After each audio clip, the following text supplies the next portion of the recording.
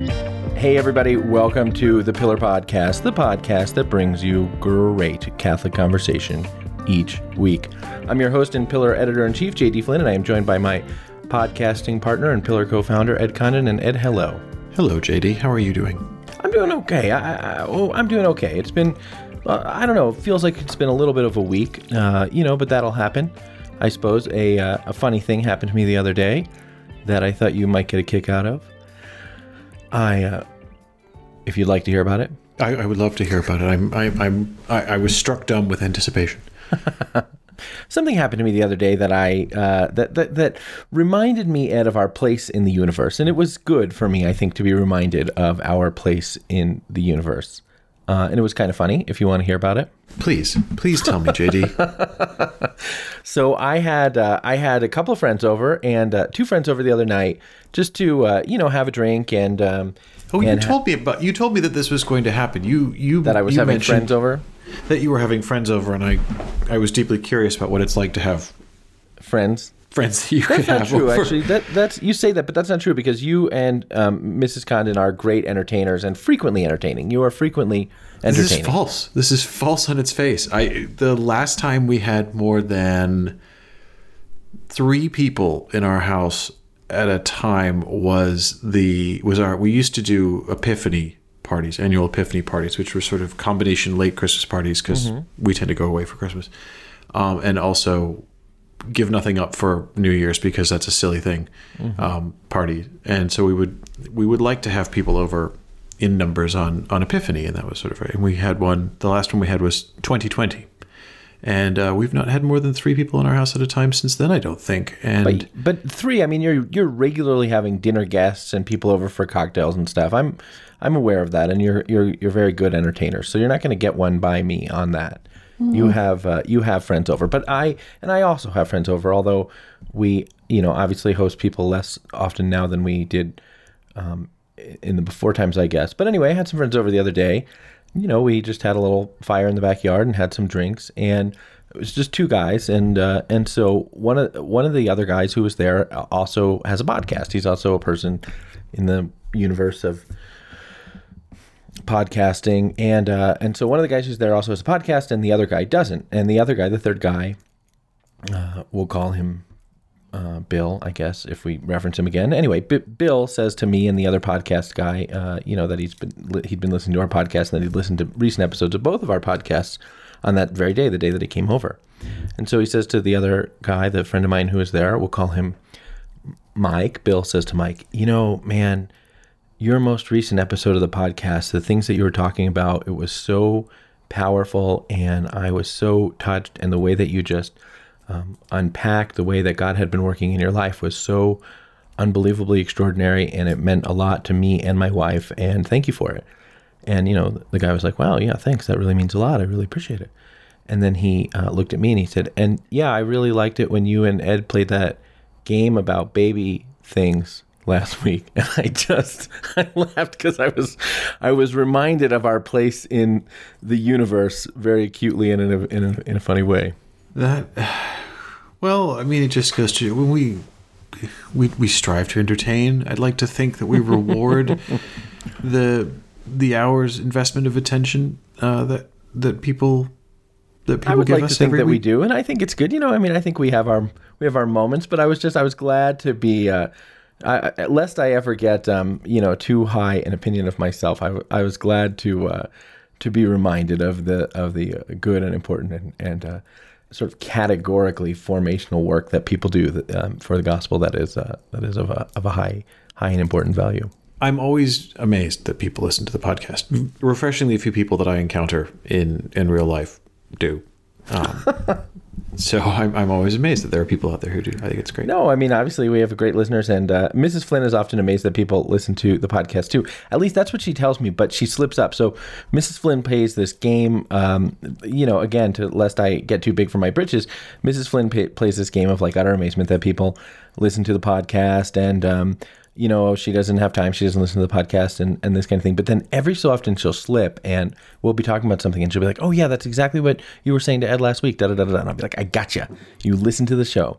Oh, that's impressive. My wife does not, has never, wouldn't know how if she had to listen to the show.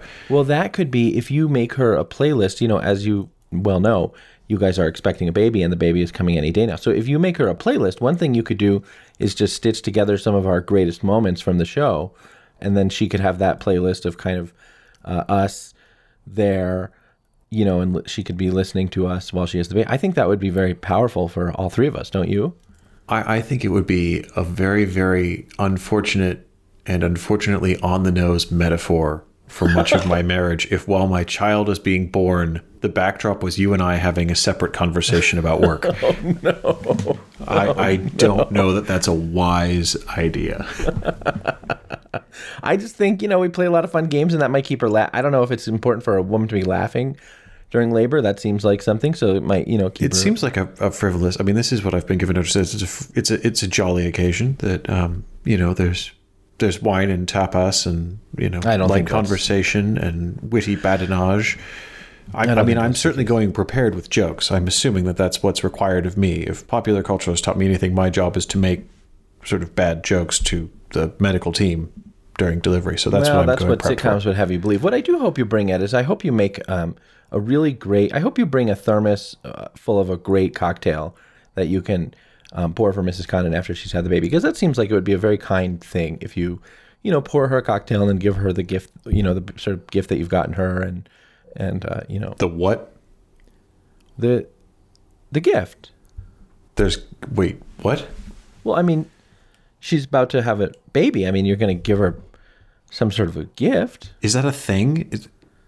I think. I mean, don't get me wrong. I was going to bring a nice bottle of wine and a nice bottle of champagne and, but I mean, don't you want to give her a cooler full of stuff so that she didn't have to touch hospital food? But it would seem to me, I mean, not sort of like, oh, you had our baby, here's a shiny bauble. But at the same time, it would seem to me that it would be a beautiful and appropriate occasion to give your wife a beautiful piece of jewelry and a necklace, which in some way might convey the unity not only of the two of you but of your family. I would think that would be something that people would do and would be a beautiful thing to do.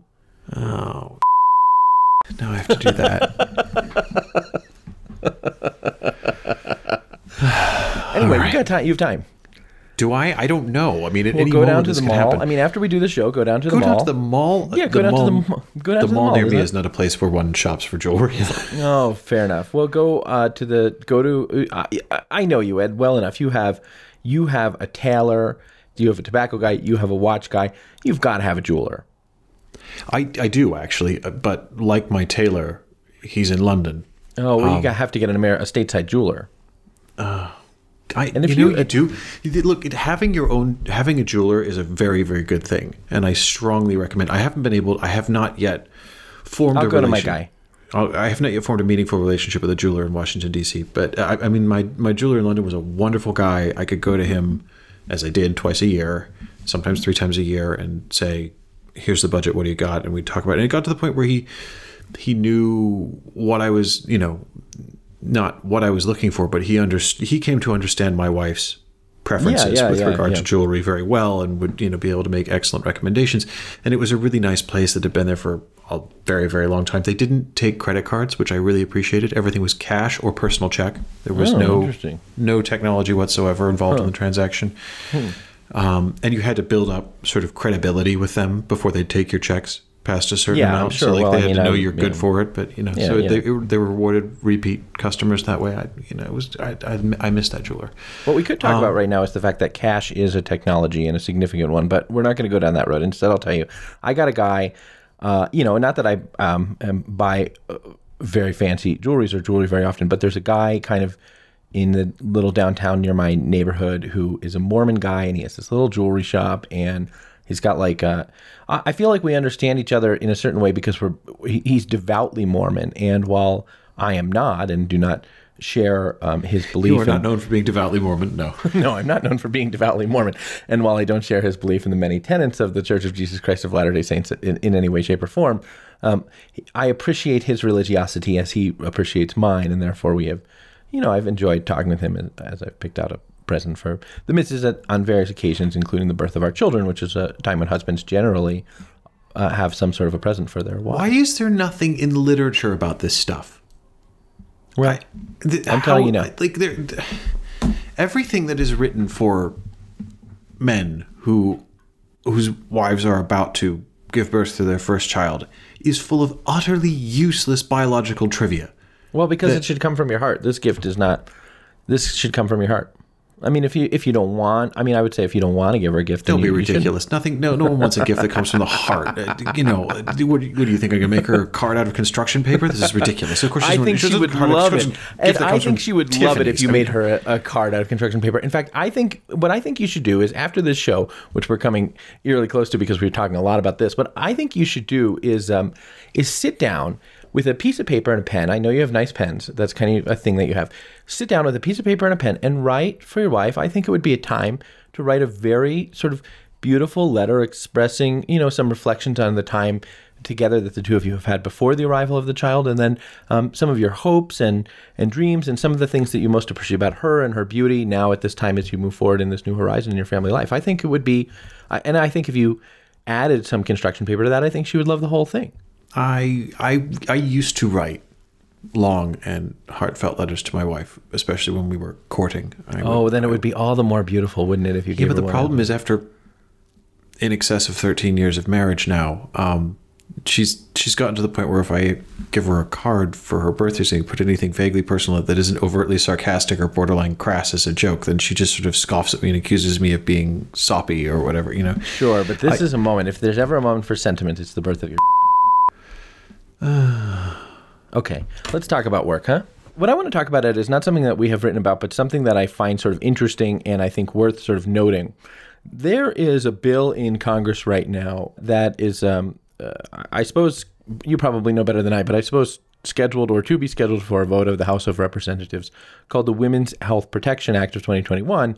And it's a bill that is designed to sort of expand in significant ways federal legal protections for abortion. And I want to talk about the bill, not on the face of the bill, which I think it is well established that you and I would think that a law establishing federal legal protections for abortion runs contrary to the teaching of the church and would therefore be unjust. But I wanted to sort of talk about the way that the church and various churchmen are approaching the bill, because I think there are a couple of interesting things kind of going on there. Is that all right with you? Yeah, that's fine. I mean, I think we should talk about it. I would note as an opening gambit that this is not unexpected. This was a campaign pledge of Joe Biden that seeing legislation for the entrenchment and expansion of abortion access at the federal level was an oft-repeated promise of his while he was stumping for election. Yeah, that's right.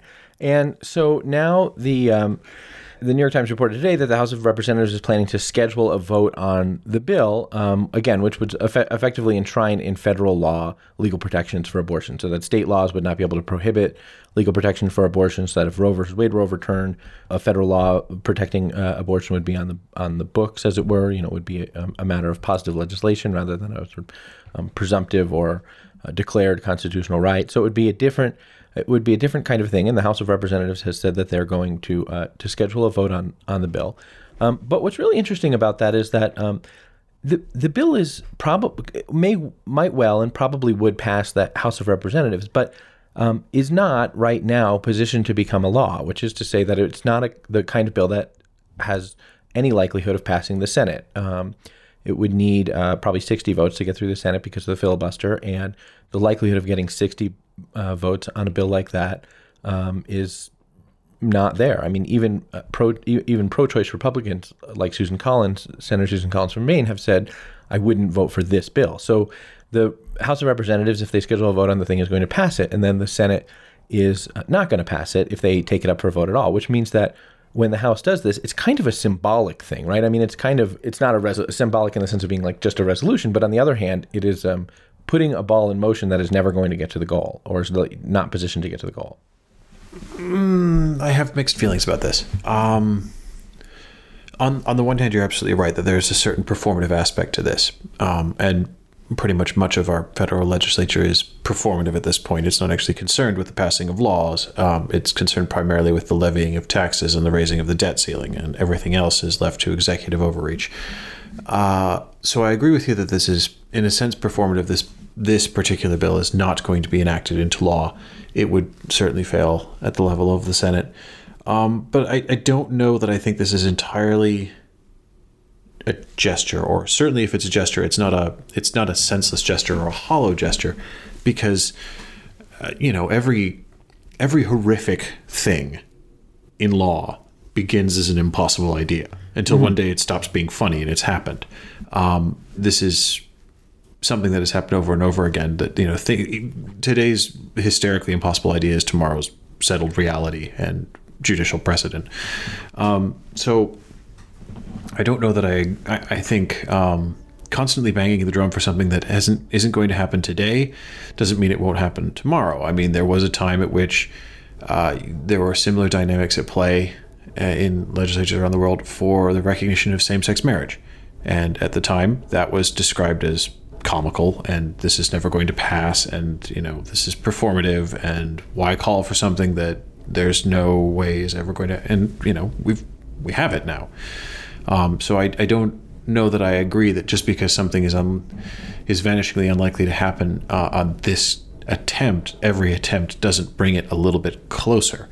And while the country is becoming, at least so the polling would tell us, while the country is becoming rather more centrist on the issue of abortion, which is to say, while the majority of people in this country announce themselves to be quote unquote pro-choice, and in favor of some kind of legal access to abortion, support for the kind of abortion rights proposed in this legislation is already a minority concern, and certainly getting more of a minority concern, that the general opinion and the trending opinion among self-identified pro-abortion people is for there to be limits on abortion, for the full scope of Roe v. Wade not to be taken as a good idea, even amongst, for example, self-identified Democrats and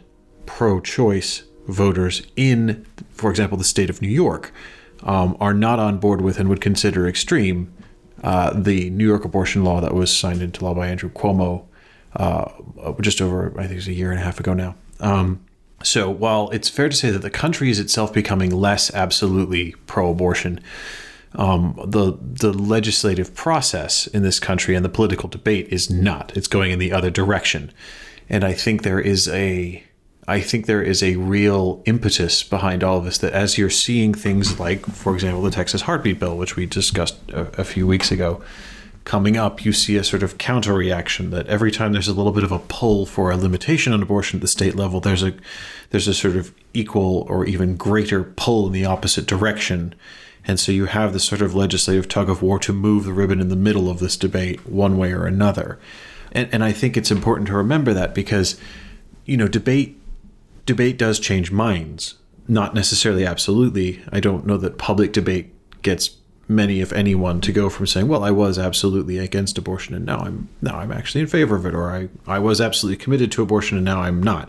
I don't know that political debate yields that kind of polar reversal in people, at least in any measurable or meaningful way. But it does informed public debate does change minds, and it does move people along the spectrum. I mean, there was a Rasmussen poll not many years ago, but it was before the presidential election, that I was reading that, at the time when lots of states were trying to pass these heartbeat bills, before the Texas one, there were several other states that tried to put these heartbeat bills in place, and they weren't as constitutionally creative as the Texas one was, so they all, I think, got struck down in the end.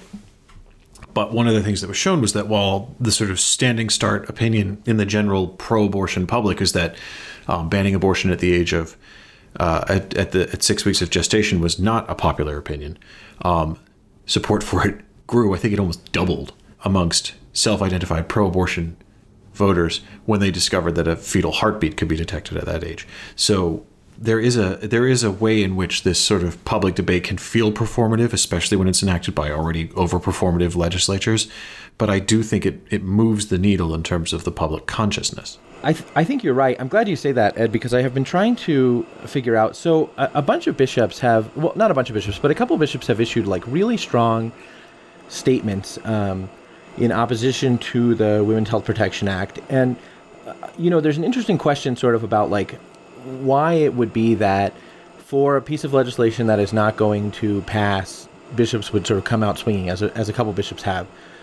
And so I've just sort of been wondering about that. And I think you're right, not engaging in the public debate, even on a piece of legislation that is not going to pass, I suppose would in certain ways be watching the pitch go by. I guess in a certain way that resonates. But to be honest, I wonder if there's another reason, because there's a way in which one can become sort of frustrated with the with a rhetorical debate that is not ultimately connected to reality. And there's a way in which a debate on this bill feels like that.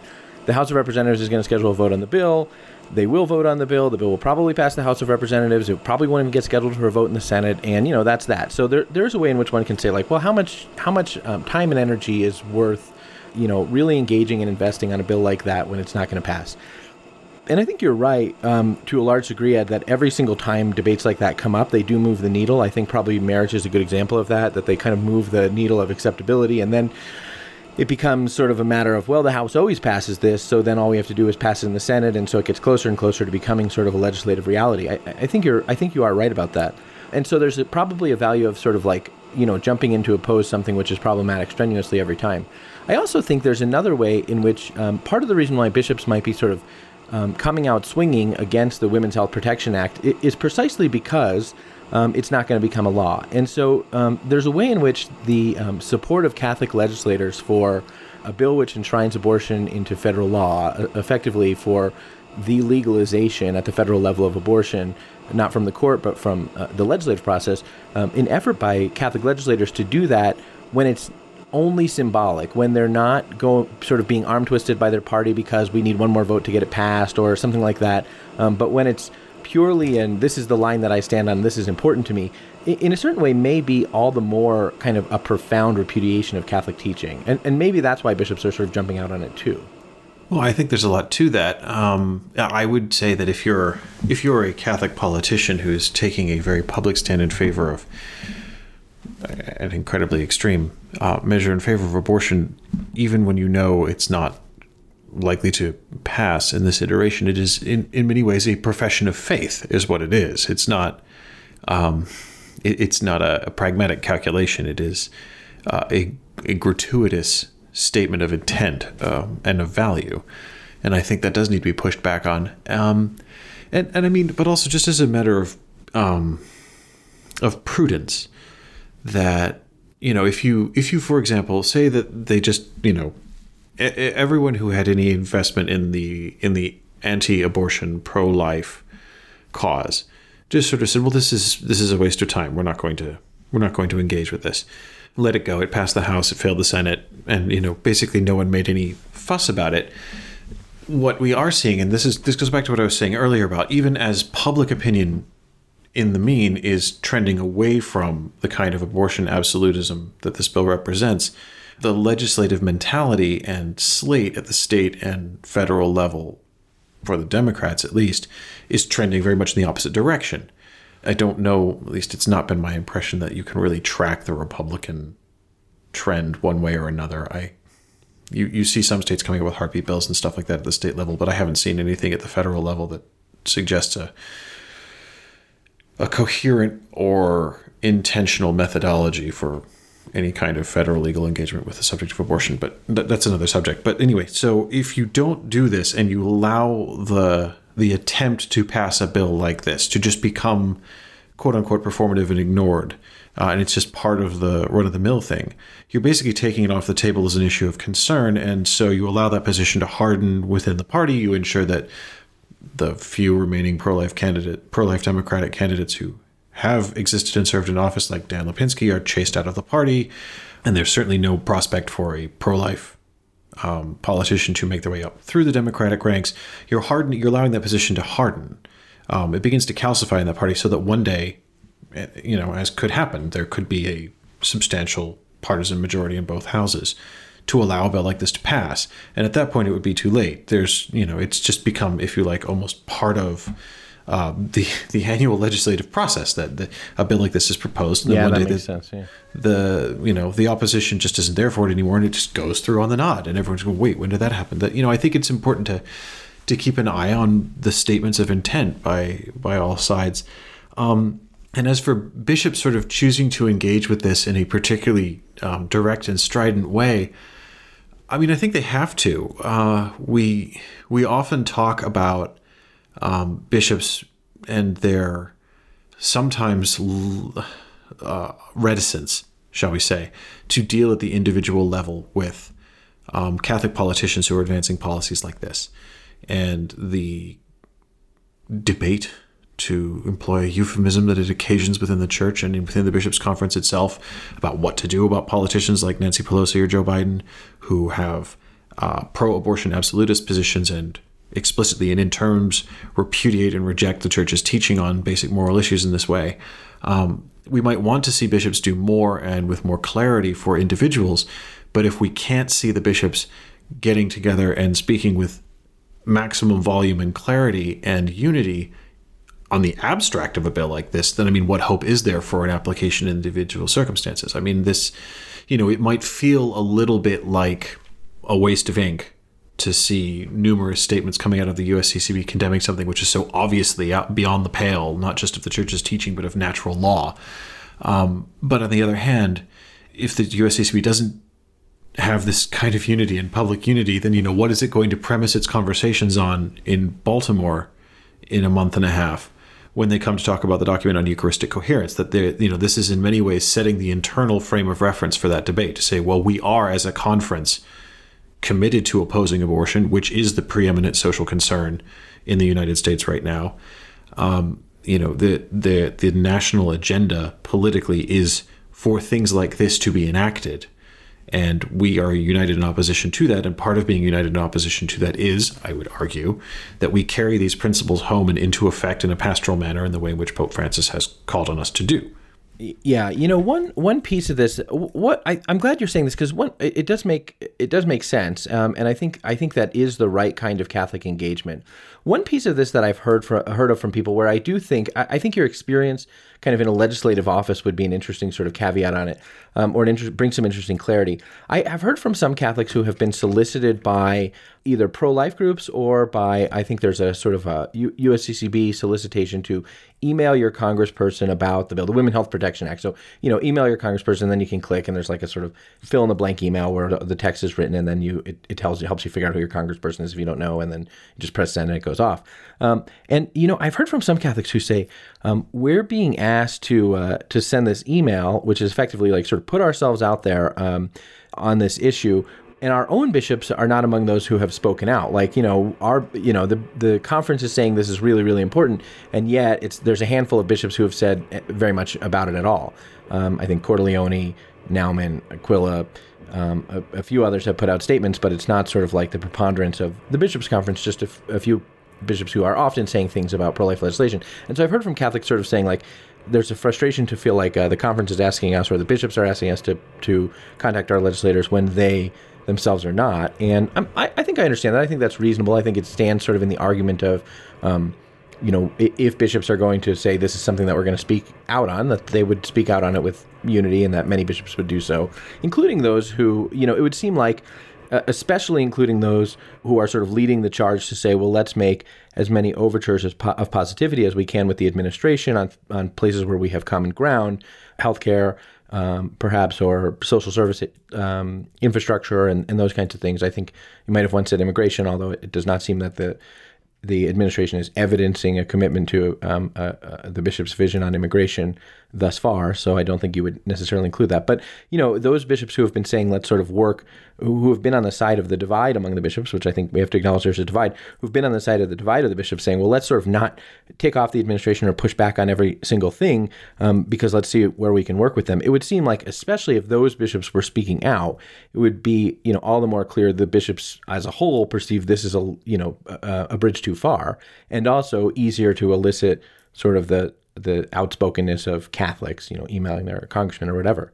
But part of what I wonder at is, like, do you think that, what is the value of that email your congressman thing? This is not just something that the conference does. I mean, this is like a regular thing that you see from nonprofits and advocacy groups of all the time. Click on this to let your congressman know or congresswoman know what you think about X, Y, or Z. Like, having worked as a staffer in legislators' offices, what is the perceived value of those to those organizations? I'm going to answer that question honestly. And I want to make it clear that I'm speaking from my personal experience, having worked in politics and legislative offices in another country. So before anyone loses their mind and saying, "How dare you malign all the good work?" England, where you're from. I know you've worked in the Imperial Wizards. What is it called? The Wizards Council? Is that? At first, I said Imperial Wizards Council, and then I remember that Imperial Wizard is the name of the guy who's the head of the clan, and I did not want to imply that you were connected to some sort of Imperial wizardry. But I don't even know the Wizards Cabinet. Is that what it's called? I think you're referring to the Mother of Parliaments, JD. But okay. Yeah, the Muggles Parliament. That is indeed what it is. So, having worked in the Muggles Parliament, I'm just going to ride right over this. You have to. It's the only thing you can do with it. The answer to your question is none. There's no positive effect whatsoever that I perceived involved in filling in sort of, self-generated, automated email submissions. In every office I ever worked in or had anything to do with, they went straight in the spam folder. That nobody read them, nobody responded to them, nobody cared. That, the idea that you measure constituency temperature on the sensitivity of a particular subject by how many people, were able to click twice successfully and may or may not even be your constituents in the first place, that these are treated with the contempt they deserve. My experience of them has been that the kind of promotion of these sort of 2-click campaigns is they're there to harvest the emails of the people who are signing up.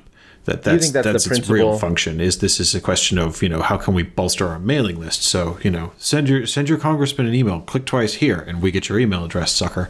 Yeah. That has been my experience. And to know absolutely no impact in the actual office of legislators. There was an organization, I assume is probably still in business, that was doing this for a wealth of campaigns when I worked in Parliament, called 38 Degrees, I think it was. And I mean, every MP I know had their office email set to strain out anything that came from 38 Degrees. It was just like, we did, this is of no value. This is white noise. No one cares. Yeah. That's not to say that writing to your legislator doesn't have impact or value, or can. I mean, if you get most, I would assume the same as over here as it was over there. Most legislators have a policy of responding to constituents who write in. Right, sure, yeah. And so if you're writing an original email from your own email address that is you've written yourself and is not clearly a template, or even written actual letter in by handwriter, that tends to get at least acknowledged and recognized, and a tidal wave of individual people taking the time to actually write something themselves can be noticed. Certainly calling up and jamming the phone lines of your legislator's office will get their attention. They may not thank you for it, but even if it gets their attention, I mean, the interesting thing is, even if it gets their attention, as a practical matter on so many of these issues, unless your legislator is in party leadership, then there is a way in which they work for the people, but there is also a way in which they work for the party, and breaking from the party is so unbelievably unusual that, I mean, even that, it strikes me that it's not about that. It's not about getting them to break from the party in a particular vote. It's about raising the cost of doing business. If for example, there are 50 Democrat members of Congress, I'm making these figures up. I don't have good enough inside knowledge to know the statistics of the Democratic Party and their congressional caucus to, I'm making this up. This is a hypothetical. But let's assume, for the sake of it, there are 50 Democrat congressmen from states that are not named Manhattan or Los Angeles, that are actually from states that encompass the whole of the state. They have constituencies that are not purely urban, coastal, hyper progressive, whatever, that they actually have a mixed bag of voters in there, that they may only hold their seat by, plus 4% or less, swing constituencies, you might say. Right. So let's say there's 50 of them. Mm-hmm. If they know that every time the party leadership says, well, we're going to try and, we're going to pass a quote unquote performative bill on maximum abortion access, and those 50 know that they're going to have the phone lines to their congressional office and their local offices jammed for a week of people calling in to complain, and they know that's going to, upset a bunch of people in their own backyard. It may not cost them their seat to vote for it, but they know it's going to be a pain in their butt for no real political gain, because, as you said, this bill is not going to pass. This is performative. This is playing to a very small section of their own gallery and doing this in the first place. then that is going to feed up to party leadership and say, stop doing this nonsense. This isn't worth it for us. You may think that this is, whoever it is you think that this is pleasing to show that we're willing to just sort of, stand up and go through this pantomime every couple of years. This actually makes my life a pain. This makes it hard for me to do my actual job for 2 weeks on end while you do this. So could we just, cut the games out a little bit? That is a real thing. That does happen.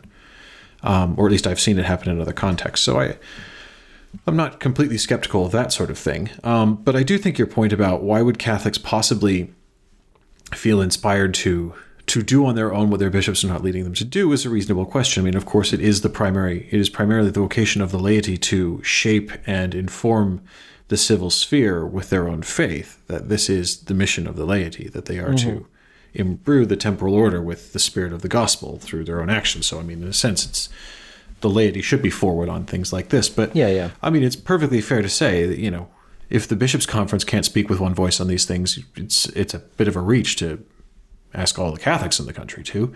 And I would say that if you're a Catholic living in a diocese whose bishop has demonstrated a studied ambivalence or even open equivocation on the subject of legal abortion, then you might be feeling like Congress isn't really the problem here. Well, you might be feeling like it would be perhaps more effective or at least more satisfying to rather than sending a letter to your congressperson who in some ways is a step removed from that issue.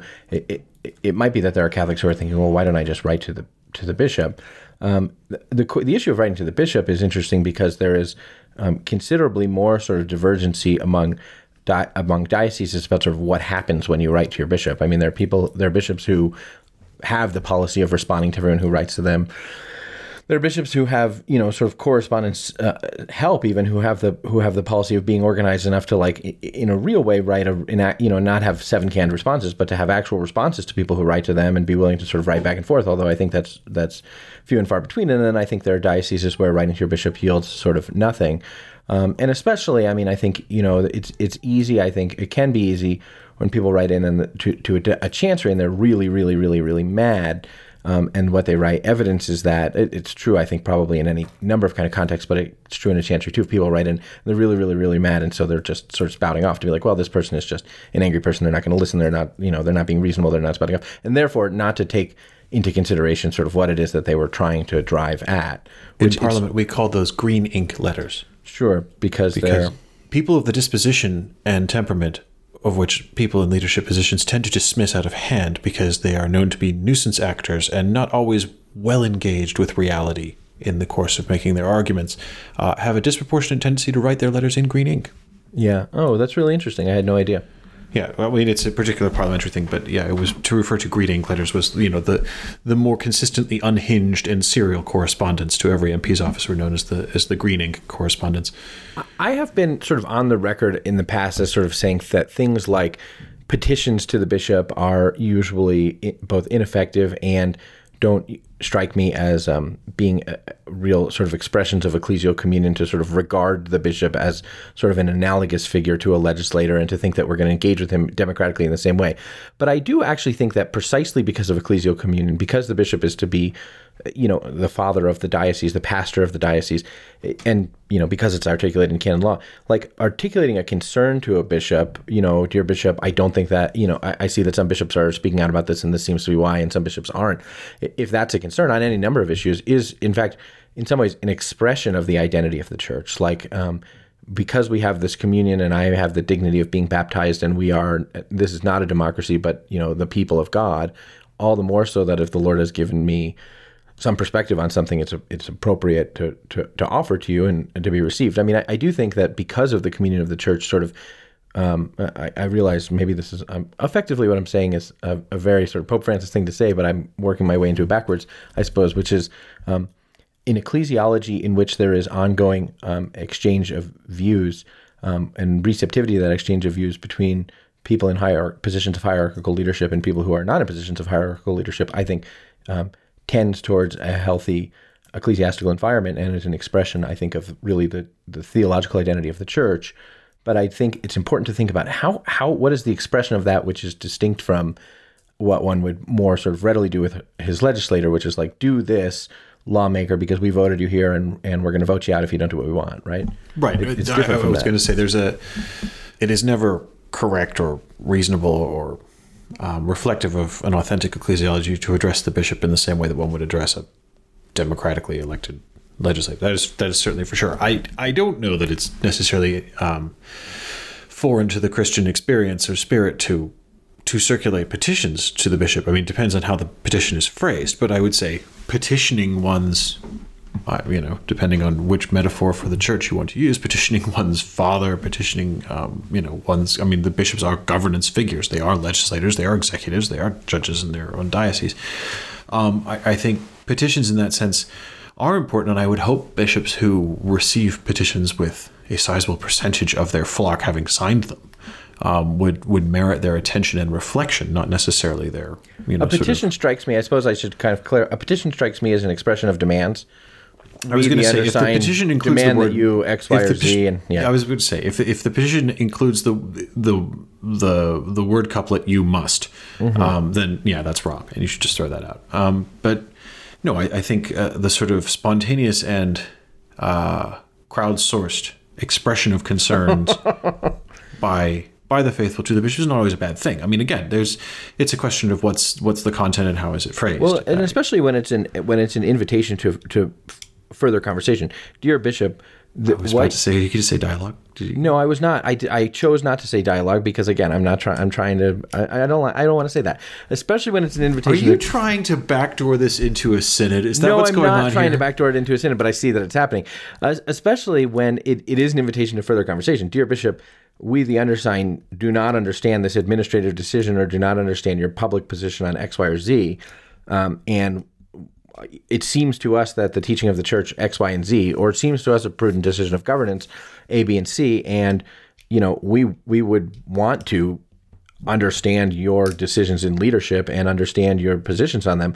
I think is a reasonable and wholly appropriate way of engaging, and I do think that, and I think it's not just me. I think probably St. Gregory the Great thinks this too, that a bishop does have an obligation to account for, not that he is electorally accountable. If we don't like what you do, we're going to throw you out, but that he is accountable in the sense of being in a Christian communion to account for decisions. And the law says that, right? If you make a decree, you have to include summarily the reasons for it, right? Because people have a right to understand how they're being governed and how their leaders are making decisions. And that's true in the church too, for I think really serious reasons that go to the heart of what it is to be in a Christian community.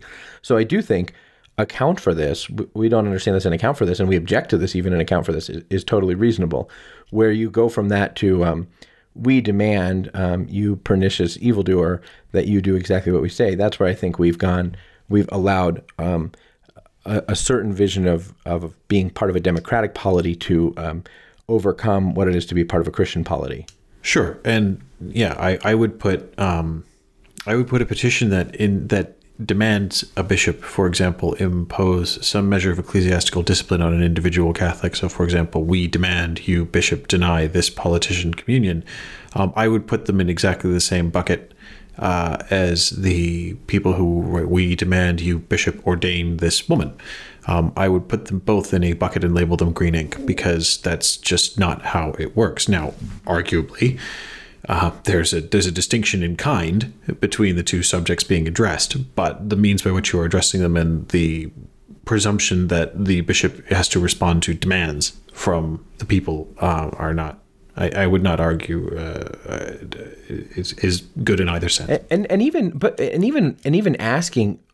In fact, this is a part of sort of the church's legal tradition and operational tradition, asking the bishop to, in an aggregate, as a group, as a body, a moral person, asking a bishop to reconsider a decision is in fact the first step to making an appeal against that decision. First step. If it's not, it's one thing to write and say, "Dear Bishop, we don't understand why you're not speaking out about this bill, and other bishops are, and we think you should."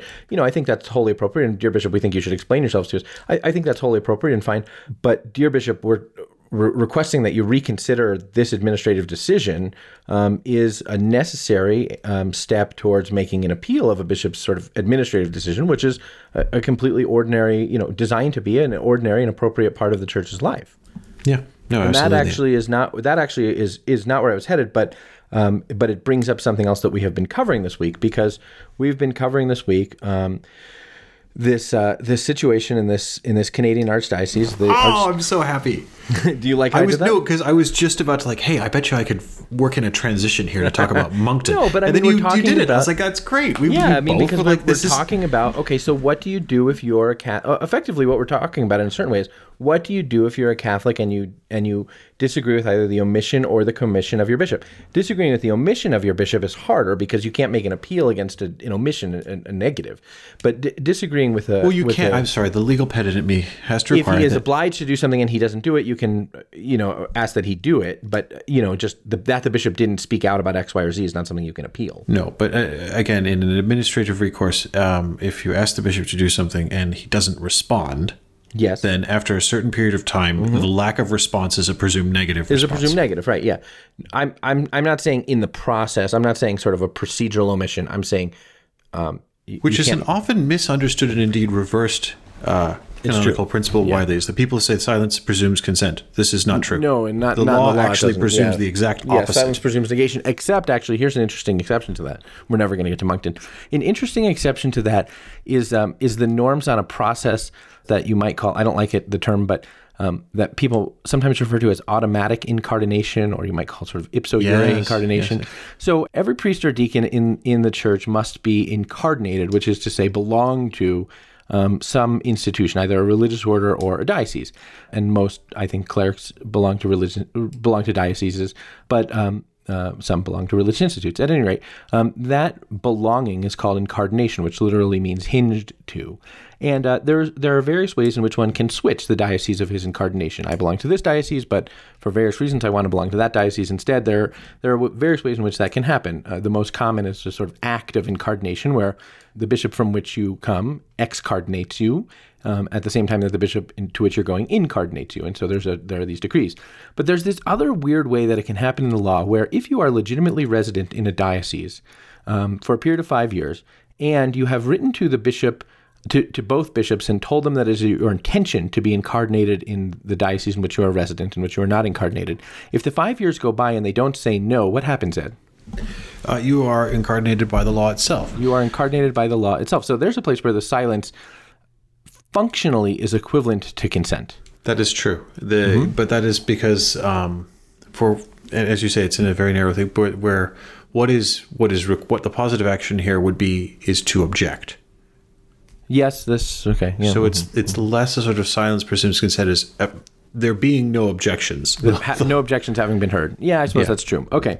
So, but still, that very process by which something can happen without the active consent, the absence of objection can constitute in that situation the positive act of consent, which I think drives up what I'm getting at. Anyway, that's if you live in the Archdiocese of Moncton, where the bishop has this week doubled down on a policy that requires people to be doubly vaccinated to go to Mass if they're over 12 years old, and you disagree with that policy, or you think that it's not canonically appropriate, that would be a place where you might, according to these processes that we're talking about, Moncton is an archdiocese in the province of New Brunswick, Canada, a French-speaking archdiocese, and other New Brunswick dioceses have not established this policy, although the Archdiocese of Moncton says it's doing so in order to help the public health department achieve its goal of 90% vaccination rate at public gatherings. If you objected to that policy of being required to be vaccinated in order to attend Mass in the archdiocese, then you might ask the bishop to reconsider in a formal way, either as an aggregate or as an individual.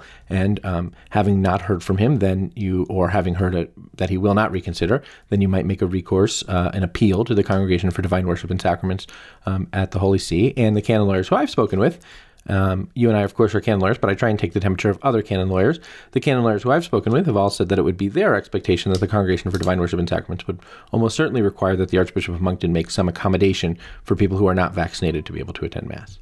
Yes, I would add, if you're living in the Archdiocese of Moncton and you wish to lodge an appeal, I would encourage you to do so as an individual. that Yeah, one of that the things, aggregate of persons makes things complicated. it makes things very complicated, and eventually when it gets to the apostolic signature, which it almost inevitably does, because whenever a Roman congregation, be it the congregation for clergy, the congregation for bishops, the congregation for divine worship, makes a decision which the local bishop doesn't like, it's always going to be appealed. It's always going to go to the apostolic signature, and they are very, very hard on standing. And basically, they recognize juridic persons. Yeah. So if you are the concerned parishioners of Saint Carpathian, whatever, they're going to say that's not a legitimate group. We don't recognize you as a juridic person. But if so you were don't to say do it as I, a Catholic. Yes, right. Yeah, I don't know. Pierre, a Catholic. I was about to say Pierre Le Pew of the parish of Saint Carpathian in the Archdiocese of Moncton. They would say, you are a juridic person. We recognize you. Fair enough. So, yeah. Ed, I have a moment or two, so I think it is time to wrap up the podcast. Unless, well, we could play a quick game, I suppose. I feel if it's my a quick week. one. It is your week for a game, and if it's a quick one, we can play. All right, JD. I just thought since we finished on the Archdiocese of Moncton in the province of New Brunswick, we could just do a quick round of Canadian yes or no, because let's face it, Canada's Canadian yes or no? That sounds great. I would say on the whole, maybe. Eh? No, that's not an acceptable answer. Okay. So I have some things that are Canadian here that I've been jotting down as we've been talking that I think of when I think of Canada. And you can just give me a yes or no. Where are you on these Canadian things? Okay, sounds great. Let's do it. All right. Moosehead Beer. Yes. Smart. The Montreal Expos. Yes. I would also agree. Tim Hortons. No. Yeah, exactly. Mounties. The Royal Canadian Mounted Police, JD. Yeah. Yeah? Yeah. I have a funny Mountie. I have a couple of funny Mountie stories that I'll tell you sometime. Okay. I went to Canada once. In fact, it was for a World Youth Day. I have a funny Mountie story too. I think everyone who went to World Youth Day in Toronto has a funny Mountie. I mean, that's what Mounties are there for, right? They're not law enforcement. They're there for tourists to mess with. Right? Yeah, mine actually is from a different thing, and it's a long and convoluted story that I'll tell another time. Oh, well, I won't tell mine I was detained at the Canadian border for quite some time. Really? The Mounties? Yeah. You got busted by the Mounties? Well, we got busted, I suppose, by the Border Patrol, but then we were asked questions by the Mounties. Again, it's a story for another time. Were they very apologetic about asking these questions? They can apologize for wasting your time. We're really sorry about this. No, they were more. They were definitively more deliberative than that. You didn't say, "I'm an American citizen," and I did. Demand... This was part of the problem. Ugly Americans! You guys can't be let out anywhere. No, when we went to World Youth Day in Toronto, I remember crossing over. We flew from London to the United States and sort of did a mini pilgrimage up through the East Coast and crossed over at Niagara Falls. And there was a bar there, and me being me, I was excited to see the bar. And so I went into the bar, and as you do, at least as you did back then, in the good old days, I lit a cigarette as they served me my beer, and they freaked out and forced me to go outside in the beer garden. And so I stood outside in the beer garden and said, well, you actually can't smoke in the beer garden either. You have to take it out on the sidewalk. I went, fine. And there was a little sort of 2-foot-high fence dividing the beer garden from the sidewalk. And so I stepped over that with my beer, and a Mountie came along and said, well, you can't drink on the sidewalk. So I looked at him in the eye, and I put one leg over the fence with my beer in that hand so that it was in the beer garden. The other half and the other leg with the cigarette was in the sidewalk side, so I could lean my head one side of the divide or other as I chose. And I said, well, what do you make of that, officer? And he said, well, I don't know. No one's ever done that before. And that was my experience of the Royal Canadian Mounted Police. Anyway, moving swiftly on, JD, away from Mounties. Alanis Morissette. Yeah. Really? Yes. I mean, yes. Yeah, sure. I like Alanis Morissette's music. Nah, I'm not. That was more enthusiastic than I meant for it to be, but yeah, I like Alanis Morissette's music. Strong preference for Alanis Morissette. Okay. The Toronto Maple Leafs. No. Yeah, that is correct. It seems to me that the Toronto Maple Leafs are the Protestant team, and the Montreal Canadiens are the Catholic team. And I really have a soft spot for the Quebec Nordiques, not just because they are now the Colorado Avalanche, but just because the Nordiques were awesome. And the whole WHA was awesome, weren't they? I've always had a slight soft spot for the Edmonton Oilers. I don't know why. I have no real... I think it's because I get the impression that Edmonton is kind of doesn't get a lot of respect from other Canadian cities. Probably true. So I have a sort of blue-collar solidarity with them. Okay. The Canadian National Tower, JD. I don't know what that is. It is a tower in, I believe, the city of Toronto. Oh, it used to be called something else, the RBC Tower or something like that. Possibly. Maybe it's called something else now. No, because no. My answer to that is no. Right, okay. Cheese curds on fries? Yeah. Really? Yeah, poutine? Yeah. Okay. The Great Canadian Seal Hunt? Yes. Yep. Yeah. We don't need to unpack it, but yeah. Bagged milk? No. No. And finally, Bret the Hitman Hart. Yes. No. Yeah. No, you're No. crazy. You're crazy. No. You are crazy. He was in himself obnoxious. The Pillar Podcast is a production of Pillar Media and Ed and JD Production. I'm your host and Pillar Editor-in-Chief, JD, the Hart Foundation Flynn, and I am joined by my podcasting partner, Ed. I'm trying to think of a Bret the Hitman Hart era villain that I can put on you, like Ed, Razor Ramon Condon. I was a big Razor Ramon fan. I like Razor Shawn Ramon Michaels. was cool, actually. Yeah, Shawn Michaels. You know who kind of... But you know what my real thing is? Owen Hart was by far the God rest him. superior Hart brother. May he rest in peace. He had a better attitude and he was better in the ring. We'll see you guys next week.